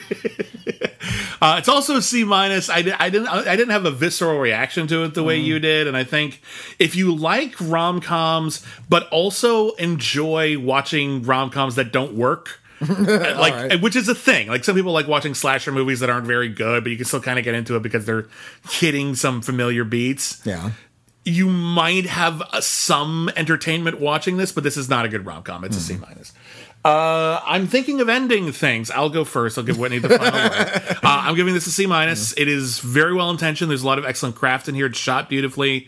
A lot of good performances, but ultimately I feel like it's a whole lot of gimmickry over something that I found frustratingly straightforward. Oh, well, what you call gimmicky, I find very expressive and artistic. What you find very straightforward, I found very ambivalent and complex. And it's one of my favorite films of this year, I think. Yep. So I give one it of my least favorites. I give it a big old C+. That's we just couldn't be more different on this one, and that's fine. Sometimes that's fine. Sometimes that's fun. And then lastly, Mulan. It's. You know, be honest. It's a C. It's not so bad to be a C-. It's definitely not a C+, though. It's a lot of impressive pageantry and slick A-level filmmaking in service of characters that don't really come alive in any kind of significant way beyond the perfunctory way in which they often do in action pictures. Fair enough. All right, so that is the new releases for the week, and now we enter the magical realm of the critically acclaimed Streaming Club. Once again, this is where Whitney and I offer our patrons an opportunity to vote for films that are appearing on one or more particular streaming services every single week. These are films that one or both of us haven't seen before, so that at least one of us is having some sort of revelatory new experience. And and we sort of dissect it and review it, and it's a whole thing. This week, again, the films that we had the option of 1950s movies on Criterion, and as a caveat, if anyone's curious, last week I mistakenly mistakenly announced that the winner of the poll was an anthology horror film called 3 Cases of Murder starring Orson Welles. That came in a extremely close second. It was up when I checked the poll, but I guess I must have checked the poll just before it closed, and apparently it shifted before all was said and done, and in the end, the winner was Roger Vadim's And God Created Woman. So we're reviewing that instead. I apologize. At some point, we should do a poll that's like all like the second place stuff that came really, really close. There you go. Maybe we'll try to remember to do that next time. Okay, we already had the poll for this week, but remind me, we'll try to do that next week. So we're doing A God Created Woman, a movie which I had never seen and you hadn't either. I hadn't either. Yeah, this is new for both of us. All right, so tell us a little bit about ... and God Created Woman. This was Roger Vadim. Roger Vadim made this film in the 50s. He has been credited as being one of the filmmakers who caught the attention of the critics and filmmakers who would go on to sort of spark off the French New Wave. So this is like a pre-New Wave film. I see this as a bridge between the New Wave and something like Rebel Without a Cause, which was made a few years earlier. Yeah. But it's basically in the 1950s, they were still seen, the production code was still very, very strong in America, and the idea of putting increasingly salacious, whether it's violence or sex or any other sort of controversial topic or subject matter, in a film, this was starting to be something filmmakers would be able to experiment with, as opposed to something that they simply felt like they couldn't do. Roger Vadim was married to Brigitte Bardot when he made this, and Brigitte Bardot just represents sex. She is pure sexuality in this movie, and in fact, the first time we see her, she's nude. It's not like full frontal nudity. We see her like from the side. Yeah, we see her nude body from the side, and there's a lot of sexuality in this. And indeed, it is about sexually liberated people in a little seaside town. I think it's Saint-Tropez. They're these two sexually liberated people. One's a young man. He's a little bit of a hothead. He's I think Antoine is his name, and Brigitte Bardot is the other one, and she's very sexually liberated. She's very big on just sort of going out on the town and having fun, and not really giving a damn about. Doesn't really give a damn about a bad reputation. Yeah, she's flirtatious. She isn't, however, and this is interesting because we don't explicitly see her actually having all the affairs she is accused of having. No. It's implied that she is, but we never actually see it, and the movie invites the audience to basically decide for ourselves, is this a woman who is sexually empowered, but about whom the various men in the town have decided to inflate the stories about her promiscuity, or is she promiscuous and in the movie is simply not showing us all of that? And that's both interpretations are in there. I have mine. So she has developed this reputation, and the problem is that she's an orphan, and she's living with a family, and they are tired of her, the various stories about her promiscuity getting out, and they say, we're going to send you back to the orphanage. You're going to be there until you're 21. She's currently 18, so there's an element of sort of almost the ridiculous here, in that she's not allowed to actually make her own decisions and deal with her own consequences. I'm not sure what age of consent is, or actual adult age laws in France at the time. We reviewed the Antoine Doinel films, or at least the first two, and that was another one where he's sent back to an orphanage and he isn't let out until he's able to go into the army. So the idea is you're considered like a ward of the state for a pretty long time. And the only way for her to escape this is to get married. So she's not even actually really pursuing it that bad. She's actually being kind of laissez-faire about the whole thing. But she has a certain number of suitors.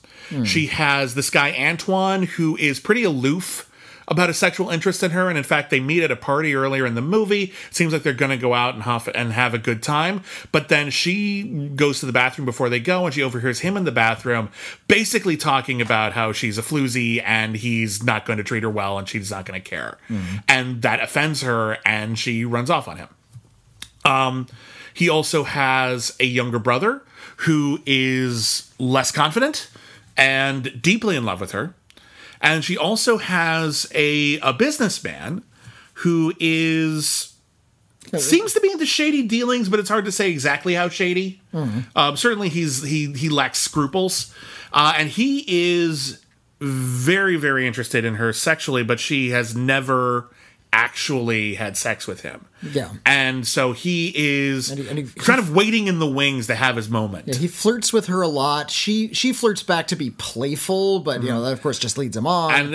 And so what ends up happening is that the younger brother of Antoine, whose name is Michel, he asks Bridget Bardot to marry him. And this is a marriage of convenience, but he's in love with her. And with Antoine out of town, and she's like the guy she had the biggest, most passionate, like, crush, love affair, whatever with. With Antoine out of town, she actually settles down and is like, listen, I'm not going to change who I am, but I am going to try to make this work. Yeah. Because he's a sweet guy. He's very, very nice to me. I like him a lot. I'm going to try to make this work. Problem is, the rich, unscrupulous guy and Antoine enter a deal wherein the rich guy buys Antoine's land and business, but Antoine is now going to run this business, and now he's moving back in with the family, and now shit's getting real awkward. Like, shit's getting real bad. And but what I appreciate, though, it's this is a film that is sort of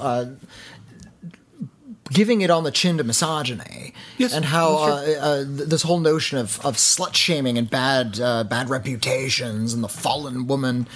There's even this really horribly insulting scene where one of the old biddies in the town goes into the bookshop where she works. Says you should go to a clinic and they can clear you.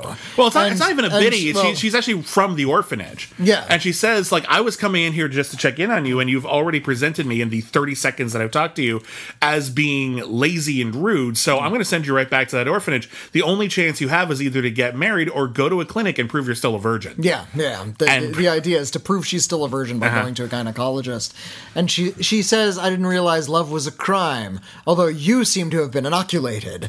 And that's what a wonderful cutting jibe to take back her power and insult this woman. Yeah, Bridget Bardot's character here is interesting because all the men in the movie, to varying degrees, treat her like property or potential property, or as something or that is scapegoat of some kind, or something that is disposable or to be regarded with scorn or lust. And meanwhile, Bridget Bardot, who's really great in this movie, she's just being a person. Now, is she sort of balking at the conventional mores of the town in which she lives? Yes. Does that bring unwanted attention to her? Yes. Is she going to do anything about that? No. Fuck those guys. Who cares? I'm doing whatever I want to do. And it really shouldn't be any of their business or problem. But it is. The movie never quite becomes this. I feel like it's tottering around an almost, why am I blanking on the name? Who did Dogville? Lars von Trier? It almost feels like we're heading towards a Lars von Trier kind of tragedy in the third act, where like all the men in town... The town will gang up on her and kill her. The town will gang up on her, all the brothers will turn on each other, and they kind of do, but not in this sort of grand, almost Shakespearean tragedy kind of way. Like, the idea is that men are responding to her in a very, very negative way, but in the end, it says more about the men than it does about her. Yeah. And that, I feel, is a saving grace of the film, because I had two things that really frustrated me about it. Okay. One, for all of the sort of sensuality that the film wants to present, especially in regards to Bridget Bardot, but also Antoine gets some handsome, rugged, streetcar named Desire, torn shirt kind of stuff. For all of the sensuality that the film boasts, because so much of the film is about the way that men view her, it ends up feeling actually weirdly conservative about it, which almost makes it weird that this film was so controversial, considering how ultimately it doesn't really get all that salacious. Well, here's what I appreciate about this film. It has Bridget Bardot. You have Bridget Bardot in a movie, you're going to point a camera at her. She's amazing. She's very photogenic and she's very talented. She's just often called a universal sex symbol, and that's fine. The film is never gross about it. The film is on her side. I agree. The film is letting her be as sexual as she wants to be. And the film is not punishing her for it, and the film is looking at all of the people around her as being the villains who are making her feel as if she's out of place. I agree with you. And indeed, a lot of this film is about how this young married couple, what they're going to do, and how they essentially just need their own Eden, hence the biblical title. And there's a scene where she takes a boat out and they end up crash landing somewhere.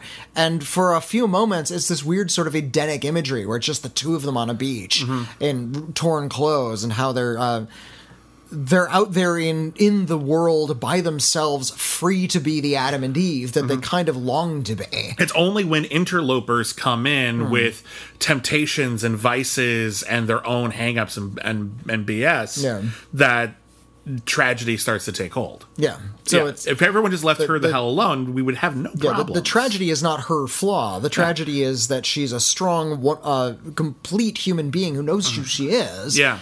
Living in a place that's not accepting her. I agree, and that's not my biggest problem with the movie. I just feel like ultimately the film could have done a better job, I think, of being on her side, and I think it's kind of trying to have its cake and eat it too a little bit. Which is, again, not my biggest problem with the movie. My biggest problem with the movie is that it's actually a little dull. Like, it's actually really dry for like a lot of it. There's this great moment towards the end where brother has turned against brother. Chekhov's gun has gone off. Yeah, like there's a big old Chekhov's gun. There's a big old Chekhov's gun. That's a whole thing. And she's basically been scorned, rejected, torn apart, and she's had a bit of a nervous breakdown. And she goes to a tavern, and she's just sitting there, just almost catatonically staring forward, like, I can't believe all this shit has happened. This sucks so much. And then she hears a very good like house band rehearsing downstairs. And she, who has explicitly said the only things that she cares about, she doesn't care about money. She cares about sun. She cares about sand. She cares about music. She cares about the life's simple pleasures. Yeah. She goes downstairs, and she basically has a dance number. It's not like elaborately choreographed. It's not Flashdance or anything, but she just gives in to the music, and she just expresses herself through dance. And that's too much for some of the men in her life to handle. Because her crime is how gorgeous she is. Yeah. And that's not the crime. The crime is how men react to that. The men react to that and assume that she's kind of tantalizing them on purpose to make them feel tempted, when really she's just feeling joy and living her life. Yeah, and the reason why I love this, taking on misogyny. Yeah, and the reason why I love this scene is because this is one of the few scenes in the movie where she really gets to let loose and show who she is, and even if she can't be articulate about it, she is expressing herself in a very pure, very lively, very honest way. And I felt like when I'm watching this scene, and it's so alive and vibrant and good, and I realized that's kind of what the movie was missing so much. She has been trying to live in both worlds, trying to survive in a society that scorns her for being sensual without giving up that altogether. Yeah. And this is one of the things that I think is frustrating, because I feel like for 2/3 of the movie, if we'd seen a little more of that, I think the movie would have had an energy to it that would have been undeniably captivating. And instead, we're just sort of setting the stage for a kind of interesting, but ultimately somewhat uneventful love triangle or quartet tragedy. And I don't know, I wasn't really wrapped up in it. I can appreciate it. And I think when you look at this film in the context of when it was made, when this kind of sensual filmmaking was definitely not mainstream, was still very, very new, there was a lot of controversy. Films came to America. A lot of movie theaters were encouraged not to show it because it's just too brazen. It's too sexy. How dare you? Point a camera at Bridget Bardot in general. But I get that. I understand the historical significance of this movie, and good for them for making it. Watching it today, it's a little slow. That's my biggest complaint with it. It's a little slow. It's a little slow, but it is a French film made in the 50s, so and I'm willing to. If the shoe fits, that's all I'm going to say. I'd rather watch something like this than maybe like. So even some of Godard's early films are kind of hard to sit through. I found that true about almost every Godard movie I've seen. I haven't seen them all, but everyone I've seen, I'm like, you watch Band of Outsiders, it's like, oh wow, they have such an interesting relationship. Are they going to do anything? No, they're just going to go to another cafe. Yeah. All right. Oh, they're dancing. That's fun. Oh, that's it. Godard made a sci-fi detective story. It's called Alphaville. It is one of the most boring sci-fi films I've ever seen in my life. It's so dull. And this isn't quite that dull, and I think it's because it has these spikes of drama, these spikes of infidelity, sensuality, humor. Yeah. But in between those things, it feels like it really could have been punched up a little. Oh yeah, it's not the greatest crime in the world. I was a little bored through some of it. I think it's a good character piece. I think it's a good way of examining the way women are treated badly around the world. Agreed. Especially in France in the 1950s. Agreed. And it's essentially encapsulating the idea that a woman's sensuality is her fault rather than her freedom. And how she refuses to let people tell her it's her fault, and that she treats it as her freedom. And I think it's a very, very poignant, very liberating, very striking movie as a result of that. I was a little less enamored of it, I think, than you, but I appreciate its place in the cinematic canon. I'm really, really glad I saw it. Yeah, me too. So thank you, everybody, for voting for it. Next time on Critically Acclaimed, we're going to go back to Netflix. Haven't been back in a bit. And all of the nominees on this week's poll are family films on Netflix. We actually ran the poll a little late, and we always want to run it for at least 24 hours. So it's still not final. It's still not final, but as of right now, the film which is pretty clearly in the lead is All Dogs Go to Heaven. So there's an excellent chance we'll be reviewing that next week, but there's still time for that to turn around. Also next week, we'll review other stuff. Other films that are coming out next week. Perhaps. Maybe we'll see Tenet. No, we won't. We probably won't see Tenet. They're not probably won't see Tenet or New Mutants. They're not giving them to us. So. Well, they don't have to. But as a result, in a situation like this, it's hard for us to see them. So we probably won't be able to for a while. And that stinks. I want to see them. When we do, we'll talk about them. Yeah. But until then, they will remain unseen. Yeah. We're going to do our best. And that's all we can. It's all we can hope for. So thank you, everybody, for listening. Thank you, everybody, for subscribing. Thank you, everybody, for supporting the show, however you support the show. Of course, you can follow us on Twitter at Critic Acclaim. I am at William Bibiani. I'm at Whitney Seibold. If you want to talk to us about any of our reviews from this week, or indeed anything else in general, you want to ask us questions, ask recommendations, or anything at all, letters@criticallyacclaimed.net is the email. That is letters@criticallyacclaimed.net. We may read your email and answer it on an upcoming episode of We've Got Mail right here at the Critically Acclaimed Network. And of course, you can head on over to patreon.com/critically acclaimed network to vote for future episodes of the Critically Acclaimed Streaming Club. You can also hear a ton of exclusive content, including all our yesterdays, in which Whitney and I are reviewing every single episode of Star Trek ever in production order. That's a weekly series. We also have Not on Disney Plus, a monthly series in which we explore movies that should be on Disney Plus, but mysteriously are not. This month, we're going to be talking about the sequel to Old Yeller. Yes, there was one. We also have Only the Best, where we review every single film ever nominated for a Best Picture. We have a commentary track. Right now, we're having a bit of a runoff poll to determine which Star Wars movie Whitney and I are going to do a commentary for this month. And also, we are just about to start releasing our new podcast, Holy Batman. Holy, WHOLLY. Holy Batman. In which we're reviewing every single episode of the 1960s live-action Batman television series. And that is a very, very exciting thing to do.